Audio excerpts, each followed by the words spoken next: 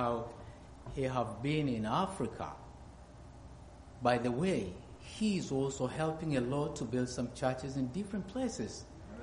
Amen. And he told me, I have been singing in Zimbabwe, in Swahili, and I say that's my language. So then he started to sing this song, and I joined him.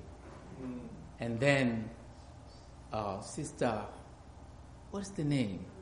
Lorraine. She had with few people who were remaining. Many people were already left. So then she said, I have an idea. Why don't you guys sing when you come to speak? I say, I have no problem if you speak with Tom. So Tom is the reason of the song. And he's the one who came with these Swahili books, like 3 of them from Africa. So thank you, Brother Tom. You are Swahili now. Amen. Amen. I want to give thanks to the Lord for today's Sabbath again, as we are closing July month. I know today is 29, and we will have no other Sabbath in the month of July. Every day count, every month count, and every year. And don't forget, we are coming to the end of this planet.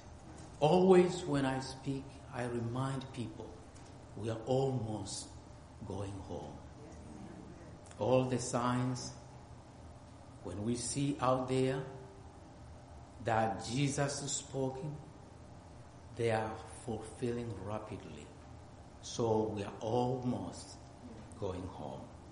So I want to thank the Lord for the congregation, and I want to thank Brother Ron the day I was telling him about that church. And I believe the Spirit of God moved for you people, all of you, to agree to do that. The name of this village is Kidete, and that's the village where I grew up. Grew up as a Muslim, but then knowing that this is the Church of the Living God. And the day people were crowded there, they were asked that question I told you, why you didn't go somewhere else? And they said, we want, this will be the end of the world, we want to be in this little church here. And that moved my heart. So one day I'm going to come back here for Thanksgiving, and I will have the pictures. And hopefully that time, not hopefully, because that money will be enough to put the roof. It will be enough to put the roof. I'm going to bring those pictures so you see what you have put your hands to help in that small village of Kidete. Before we go to our sermon today, I want to make few remarks, and without forgetting the other family which was standing here, those are your church members, Brother Mazinda and his wife. They are from Uganda, but as you know, Uganda, Kenya, and Tanzania, we speak Swahili. Half of Zimbabwe and half of Congo, and when you go up there to Somalia, some of them, we use the same language, Swahili. So thank you for so much for joining us to sing here. Plus, Elder Eskia, he's my friend, he's my brother from Tanzania, on the same mountain. If you go to the place where Malongozo was born, he looked like those mountains you see back there. Thank you so much for joining me. A few remarks before we go to our sermon today. I need to remind myself and the people I speak to always for 3 things today. Every time I have something to say, but today I want to tell you that God is aware of what is happening in every individual. There is nothing hidden away from Him. that is happening to me personally and to you. Whether it's negatively or positively, I need you to know, because sometimes we feel like we are forgotten. And some people go a little far, he doesn't care. I want to remind myself and you today, God cares for what is happening. Your life and my life is like an open book before him, and he is in control. Secondly, we are all connected. There's no even a single day that we have been cut off from God. And how do I know this? The breath of life we take every minute, every second.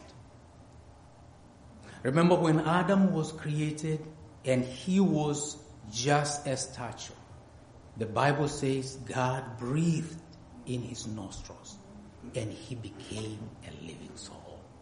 So if you are breathing, remember, you are connected, because that's the breath of life from God himself, goes in and out. And because of that, remember, you can speak to God wherever you are, and he's listening, because you have his breath of life in you. Don't forget that.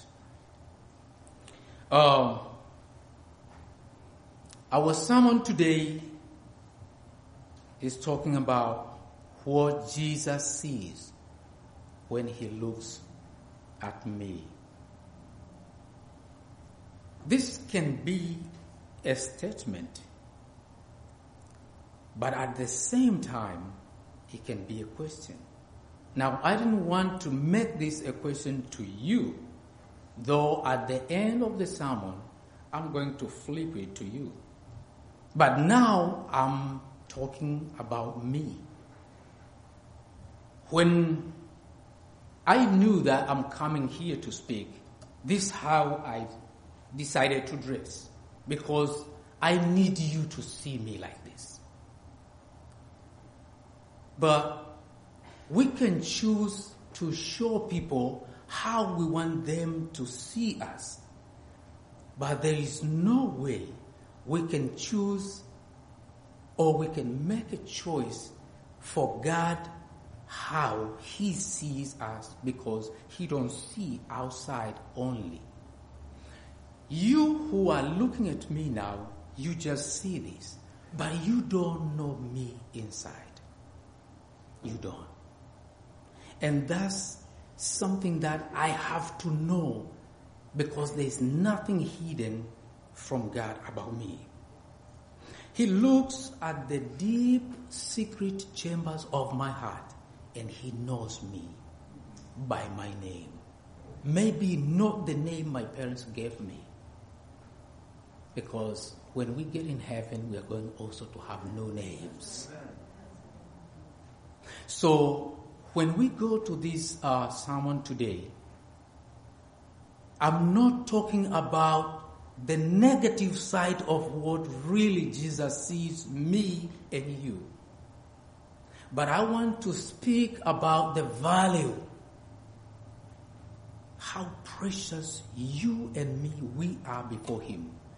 What did he see before he decided to go to the cross for you and for me? Yes, we were ragged, broken, like my brother here in Sabbath school, he said where we have been before we came to Jesus.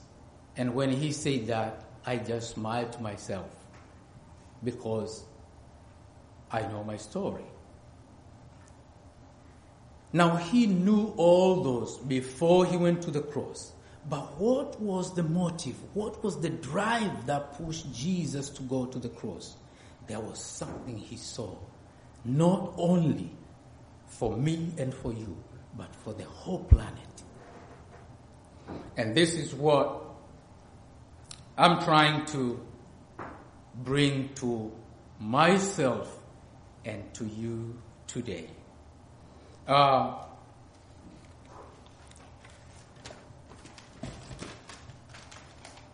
go quickly to the book of Mark, chapter 5. I will invite you to the book of Mark, chapter 5. Mark, chapter 5.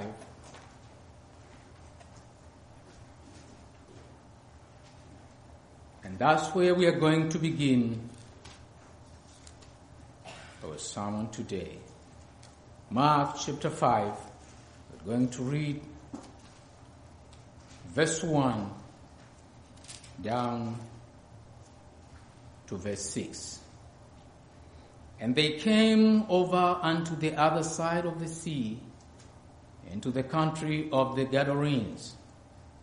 And when he was come out of the ship, immediately there met him out of the tombs a man within with an unclean spirit, who had his dwelling among the tombs, and no man could bind him, no, not with chains, because that he had been often bound with fetters and chains, and the chains had been plucked asunder by him, and the fetters broken in pieces, neither could any man tame him.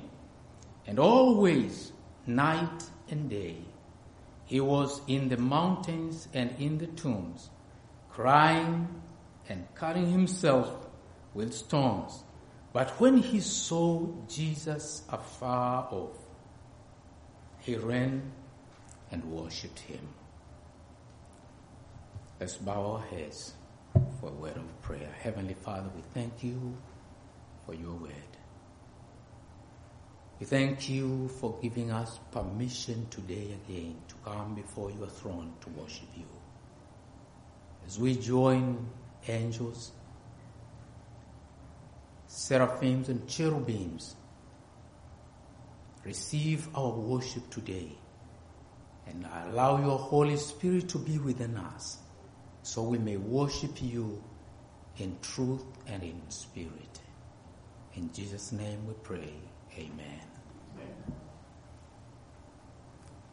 I wanted to share with you this dramatic story about this man who was living in the tombs. And when Jesus just landed with his disciples, when they were also about to be lost in that Galilean sea, he came running because he was demon possessed. And when the Bible explains, when Ellen G. White explains about the situation of this man, he was horrible in looking and in actions. But the reason why I brought this story of this man is not really about him. It's about you and me. In this book of the Desire of Ages, page 239, in the second paragraph, this is how it reads. The encounter with the demoniac of Gadarenes had a lesson for the disciples. It should be depth of degradation to which Satan is seeking to drag a whole human race. And the mission of Christ to set men free from his power, those wretched beings dwelling in the place of grace, possessed by demons, in bondage to uncontrolled passions and loathsome lusts, represents what humanity would become if given up to satanic jurisdiction. The condition of our planet, if Jesus did not come, was planned by the devil himself to be like that man who was cutting himself, cutting chains. He was strong. He was not strong. The demons within him who controlled the will messed up his whole life. That's what the devil was planning, to plunge this whole planet into such a situation. So when Jesus was in heaven, he saw that. He saw that. And when he was looking down, can you imagine the whole planet full of people who acting like this? Me and you. And the Bible says he was naked, no clothing, bleeding everywhere because of those rocks he used to cut himself. That was our predicament. If Jesus had said, I don't want to go down there, I have nothing to do with that fallen planet. So I need you to see this as you and me. And this is what our Savior was looking at. Because remember, when the report got in heaven about the sin of Adam and Eve, all this scenario of what will be the result of sin came vividly to the eyes of our Redeemer. And Ellen G. White explains how angels were quiet. He was silent in heaven. What is it going to happen to that planet? Looking at the Master, there was no answer. And then our Redeemer had to go into the face of his Father, giving himself as a ransom. And I believe in the book of confrontation, he said it happened 3 times. The first time, the glory of God covered his Son, and he didn't give the answer. Father, I need to go there for them. And when the glory of the Father covered the Son left. And when he came out, the angels, they're like, do we have the solution? He said, no. But I need to go back again to look at the face of my Father, because we have to get the answer. The second time, the glory of the Father covered the Son. Why is it so difficult? The angels were willing to come. And then Jesus had to explain there is no possibility for the angel to rescue that planet. The angels are scared. If this Master is going, is he really going to come back? Because it means the wrath of God, who said the wage of sin is death, have to turn around and crush his own Son. So the third time when he went in, the Father gave the answer. He said, you and I will make a covenant. Because as you go, I will go with you. And I'll be your Father. That's what you see Apostle Paul tried to explain in the book of Hebrews. He said, because you have loved righteousness, then I will give you the name higher than other names. The Father is confirming the agreement between two for the salvation of this planet. But I still come back to that question. What did he see? Because that's what I need to bring to you. We're called jewels. Now, you know, I'm from Africa, and good enough, I'm very close to Mount Kilimanjaro, where we have those blue precious stones. We call them Tanzanite. If you go on your Google and you Google Tanzanite, you will see this is a precious stone which is found only in the land of Tanzania. It's so precious, more than gold. Now I'll tell you, one time when I was preaching in the very region that they're digging, I just wanted to go to visit the mines. And I saw people with their faces looking like monkeys. I say, what is happening to you? Say, man, Tanzanite. We go down there, say, can I go and check? They said, well, you can go, but don't go far. It's too far down there. Don't go far. So they gave me some stuff to dress, and I'm always curious to see some new stuff. And I went down, and when I looked at the risk people take to dig down there to get those precious stones, it came to my mind as a preacher. I say that's why Jesus is calling us jewels. He's the one who went down to the mine to dig us out, because without him we were lost.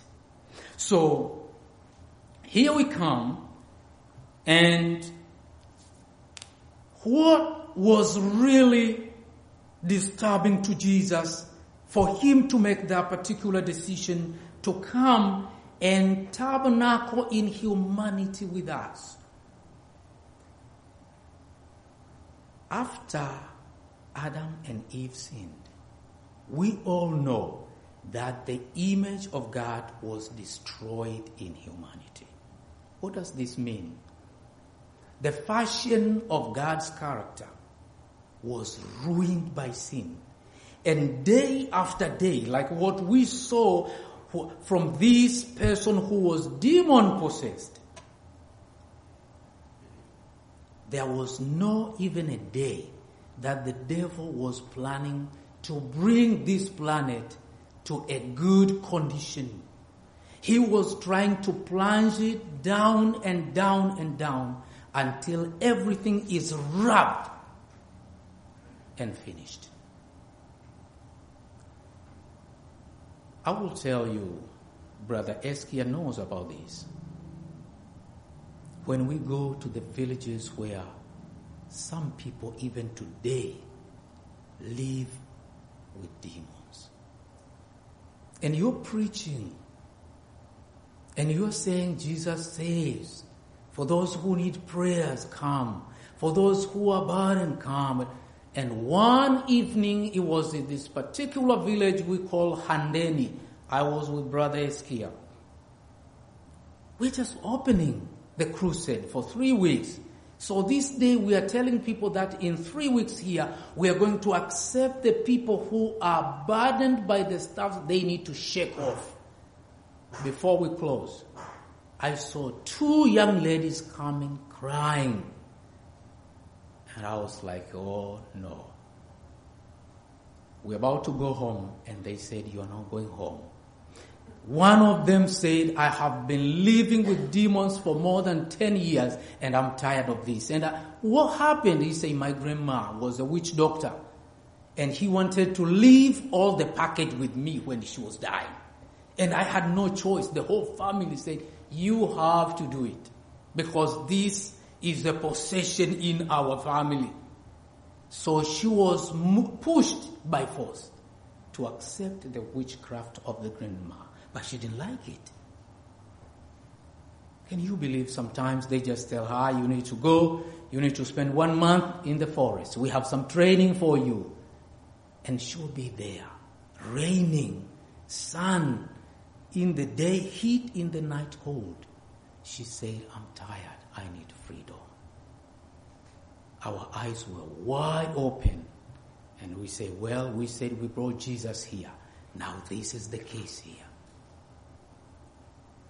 I'll make it short that we had to pray first before we got into that. By midnight, from 6 o'clock to midnight, that's when she was set free. You know, demons crying, even complaining, why are you doing this to us? We don't have anywhere to go. This is our possession. This is our chair. We have loved her. We have been with her for many years. We cannot go anywhere. And we said she have only needed the freedom, and Jesus is going to give her freedom. Get out and go. And they said, no, we are not going. She got our possession. And we are like, girl, what do you have for them? He said, I have a little bag that my grandma gave me. He said, go home and bring it here. And when the bag was brought here, a lot of nasty stuff in the bag. Now, I would go a little far by saying this. There was also a lot of cosmetics. You know, some stuff, ladies, you like to use to decorate yourself? There were a lot of them in that little bag. And I'm like, what about this? She said, yep, that's some of the stuff they gave me. So when I go somewhere, when they send me somewhere, I have to put on those stuff.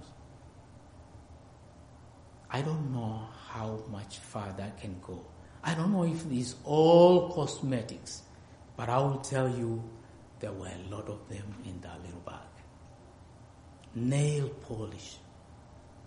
We found them there.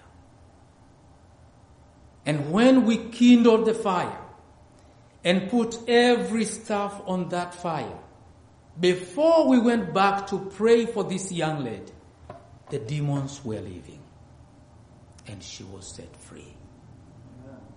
So, when I read this story of Jesus himself, I imagine about those people who I have seen, more than 10 cases of people who were demon possessed. How they were acting, how strong they were. You know, one day 2 church elders, they tried to do some to this young lady. It was like 12 years old. They didn't pray before they got into that deliverance ministry. She was just looking at them, not prepared for that, and the demons knew it, and she just held them, one from this arm and the other one from this, and she lifted them up like this, like nothing. So when you picture something like that, you need to know there is power in the name of Jesus. Because I don't believe it was me, I don't believe it was Brother Eskia or other 2 preachers who were together with us. I know we can do nothing without that name. And I'm telling you today, we don't know how much the power we have in Jesus until when we are encountered in that kind of situation.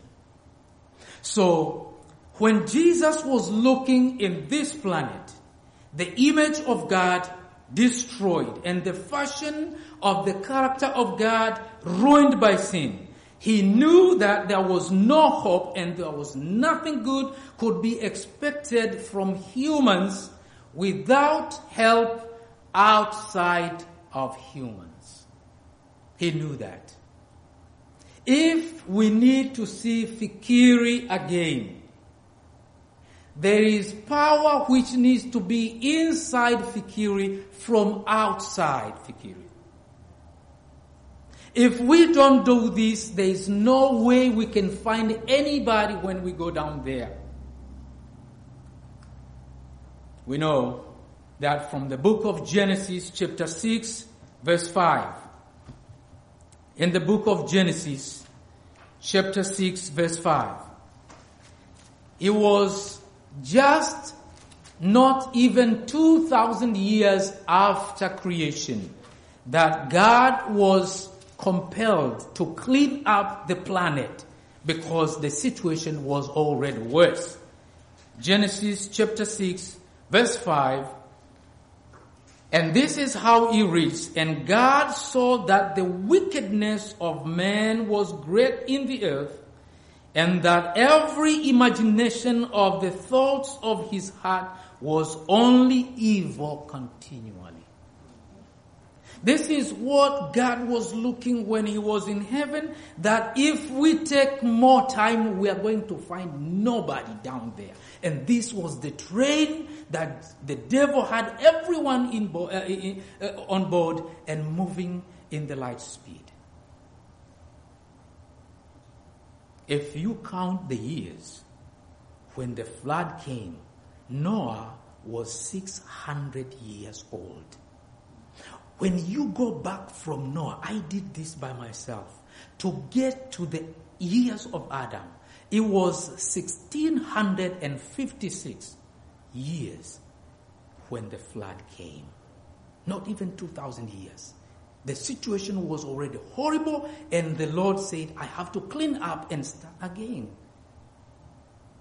Jesus, when was in heaven, saw this, and this compelled the Son of God that I will go.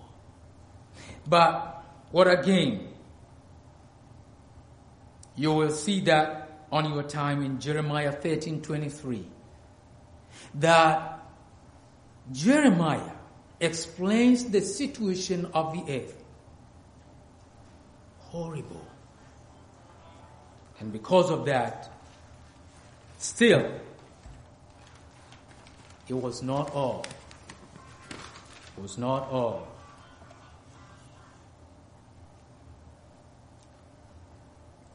He saw something good in you and in me. That when he comes, it will be accomplished. And I want to go a little further, saying that before Jesus came, he saw potential of the human family that was hidden deep in their hearts, that even angels of heaven could not see. He saw how much a human family can be transformed and one day look like Jesus himself. That's what he saw. And this amazing transformation that our Redeemer saw propelled him. Ellen G. White speaks that he decided if only one person will say yes to him, he will come and die for him. Just one. Just one person. He will come and he will give his life for that one soul. That soul could be you. One person.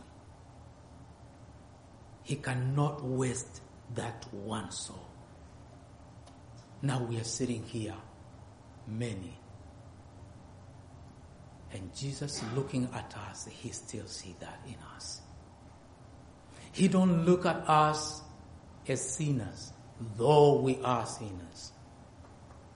He don't look at us as horrible, demon-possessed creatures. You know, one of the things I have seen with my own eyes sometimes terrifies me. In the very village I'm telling you where we're building that church, surrounded by a couple ranges of mountains. I tell you, those are Muslims, you have Roman Catholics, you have Anglicans, and all other kind of Christianity. But in the night, the whole village sometimes, because they have their feasts. Remember, these people are couple tribes. We have like 152 tribes in Tanzania. So there we have Gogo, we have Luguru and Kaguru. And all these people, they are very superstitious. They will go to church, but when they come out of the church, you see all of them join together, Muslims and Christians, and they go to practice their idol worship, their ancestral worship on the mountains, beating drums the whole night. You just hear boom, boom, boom, boom, boom, boom, boom, boom, boom, boom, until morning. I heard that with my own ears. And one time when I was little, hey, guess what? I joined. Even without knowing, we were eating the food which was already given sacrifice to the idols. On the mountains. And some strange stuff happened on the mountain. Superstition. When we were all doing that, I didn't know Jesus saw some potential within me. When we were all practicing all those stuffs, he saw it. And he decided to come. That amazing transformation that Jesus saw. made him to agree to be our sacrifice to the human race. And he knew that when we accept him, we are going to be seen before his Father, worshiping him through eternity. So Jesus came to restore in man the image of his Maker. None but Christ can fashion anew the character that has been ruined by sin. He came to expel those demons that has controlled our will. When we sin, if it's not the Spirit of God, it means there is another spirit which is controlling us, whether we like it or not. And because of that, is only the power of Jesus that can come in and cleanse us. You know, in lesson discussion, when we were talking about forgiveness, let me tell you, sometimes it's so difficult to forgive and to forget someone who did you wrong. Sometimes you think it was done on purpose. Myself, I'm going through that. It's only the Spirit of God that when he comes in and control us, we can forgive someone who does not deserve to be forgiven. I'm telling you,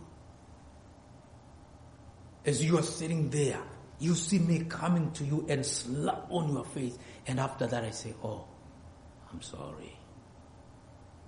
And you say, oh, that's okay, Brother Fikiri.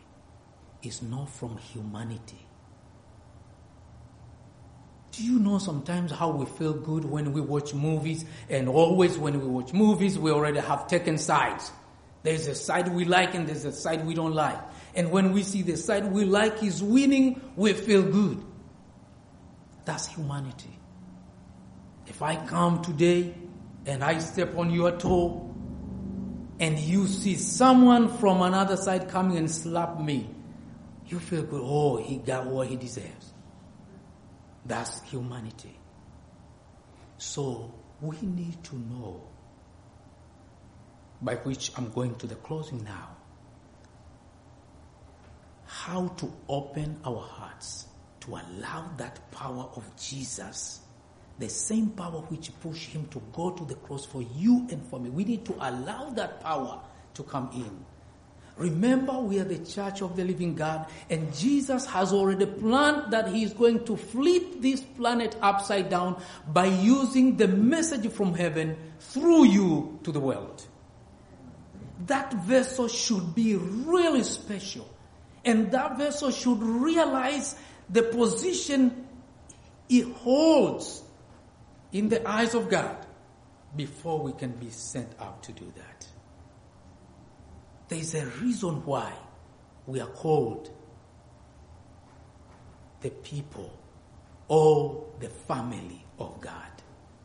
It's because in that family there is an agenda, the agenda of salvation, which is put on our shoulders to go and to bring about the results that Jesus intended when he went to the cross. So, our hearts must be open to receive that gift that Jesus is offering to us. If we don't open, how do you think he is going to expel the stuff he sees inside that is hindering our Christianity to move forward? So, how did he do it? How did he do it? First of all, there is an experiment that Jesus is doing on human hearts. He's doing to everybody. There is an experiment. All of you here, you know, if you go and you are going to be hired maybe to operate an equipment. They will have to put you in experiment to believe they can trust you before you operate the machine. So Jesus Christ is doing an experiment to the human hearts. He already knows what you can become if you accept him. And he's giving this freely. This is what is going to be our closing, that the Lord Jesus is making experiments on human hearts. This is the faith I live by, but the quotation is taken from Christ's Testimonies to Ministers, page 18. The Lord Jesus is making experiments on human hearts through the exhibition of his mercy and abundant grace. He is effecting transformation so amazing that Satan, with all his triumphant boasting, with all his confederates of evil united against God and the laws of his government, stands viewing them as a fortress impregnable to his sophistries and delusions. Jesus is going to make some tools that when the devil looking at you, he don't see anywhere he can get into you and bring you down. They are to him an incomprehensible mystery. The angels of God, listen that carefully. The angels of God, seraphim and cherubim, the powers commissioned to cooperate with human agencies, look on with astonishment and joy that fallen men, once children of wrath, are through the training of Christ developing characters after the divine similitude to be sons and daughters of God, to act an important part in the occupations and pleasures of heaven. We are going to preach in this planet, but we don't know what occupation we are going to have when we get up there. We don't know. Only Jesus knows. But here is telling me, even the angels, when they look at that, seraphim and cherubim, they were confused, like Jesus can change these rugged human beings to look like this? And let me tell you, this makes me feel good.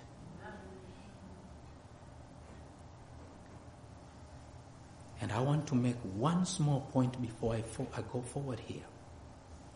You know how sometimes even in our family members, they look at you like somehow down there. You are nothing. Yeah, sometimes we go through that. They look at you that you're nothing. Cheap commodity. That's not how Jesus sees you. If one day angels will be amazed to look at me and to look at you, we need to feel good about this message of salvation. So secondly, what is he doing? He is creating enmity between humans and sin. Let me tell you the truth, that when God was telling serpent in the garden that day that I'm going to create enmity between your seed and the seed of the woman, that was something incredible he did, because again, after the fall, human beings gravitate to sin quickly more than gravitate to divine things. We love sin. And most of the time, it look good. And it's God who said, I'm going to create something within this. So Jesus Christ, when he came to the cross, even when people were giving sacrifices through animals, Jesus was trying to show them the sinfulness of sin. This stuff is horrible. I need you to hate it. And this is what he says, They were purified. After we know how bad sin is, we will like to be pure. They were purified in the furnace of affliction. For Jesus' sake, they endured opposition, hatred, calumny. They followed him through conflict sore. They endured self-denial and experienced bitter disappointment. By their own painful experience, they learned the evil of sin, its power, its guilt, its woe, and they look upon it with abhorrence. Jesus wants you, when you look at the things you loved by then. My brother here was talking about his past. All of us, we have some past. But today, when he remembered that, when I remember what I did, I hate it. I don't like it. And this is what Jesus is doing. And when we look at that with abhorrence, a sense of the infinite sacrifice made for its cure humbles us in our own sight and fills our hearts with gratitude and praise which those who have never fallen cannot appreciate. They love much because they have been forgiven much. Having been partakers of Christ's sufferings, they are fitted to be partakers with him of his glory. And last, he is giving them now to be holy as their Father of heaven is holy. In the book of John, 1:12. And that will be my last verse today. In the book of John 1:12. John 1:12.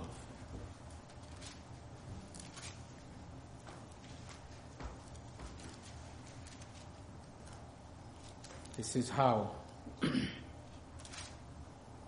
reads. But as many as received him, to them gave he power to become the sons of God, even to them that believe on his name.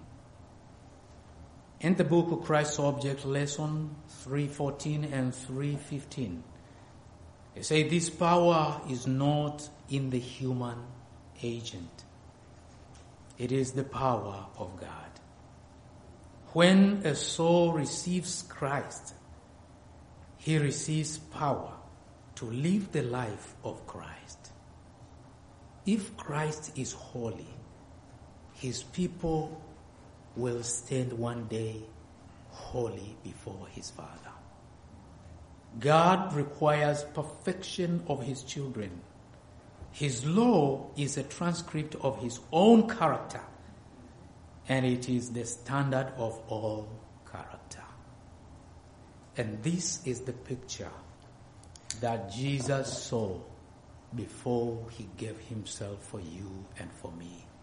He saw that one day you can stand looking exactly like him, ruling with him in eternal kingdom. After 1,000 years, after we had spent 1,000 years in heaven, when Jesus comes, we will come back to this planet again. And the new Jerusalem will come down. It will land somewhere in Middle East, on the same mountain where Jesus left when he ascended to heaven. And in a season of us enjoying in the city, the coronation of Jesus will take place when two distinct groups will be watching. The group of the wicked outside the city and the group of the saints inside the city. This is the only time that anyone who ever lived in this planet in all generations will be alive. This is the only time we are going to see each other, the wicked outside and the saints inside, because after a few, hours or year, we are going to be separated and we will never see them again. This is the time our last tears will be spent, because some of our friends will be outside. We will see them looking horrible because we have already forgotten. After spending 1,000 years in heaven, we have grown up to the stature that God intended human family to be. And we are looking outside, we see these wretched people who refused to accept the sacrifice of Jesus. Can you imagine? The only reason of that distinction is the choice we make. And I want to tell you, it's not going to happen in one day. It's the choice we are making in every single day we live. Every time the sun comes up and the sun sets, you are making choice, and I'm making choice. When combined together, these choices we make every day, they are going to determine which side we will be in that day. But Jesus has already said what he sees in you is a potential that you can be holy as himself. Please take a chance to be holy. May God bless you, and may God help us to take advantage of this precious sacrifice. This is my humble prayer, and thank you for coming. In Jesus' name, amen. And now, Lord, as we part from this building and not from your presence, be with us again in the life of the name you have given us to be called by your name. Help us to see what you have seen in us, and help us to pursue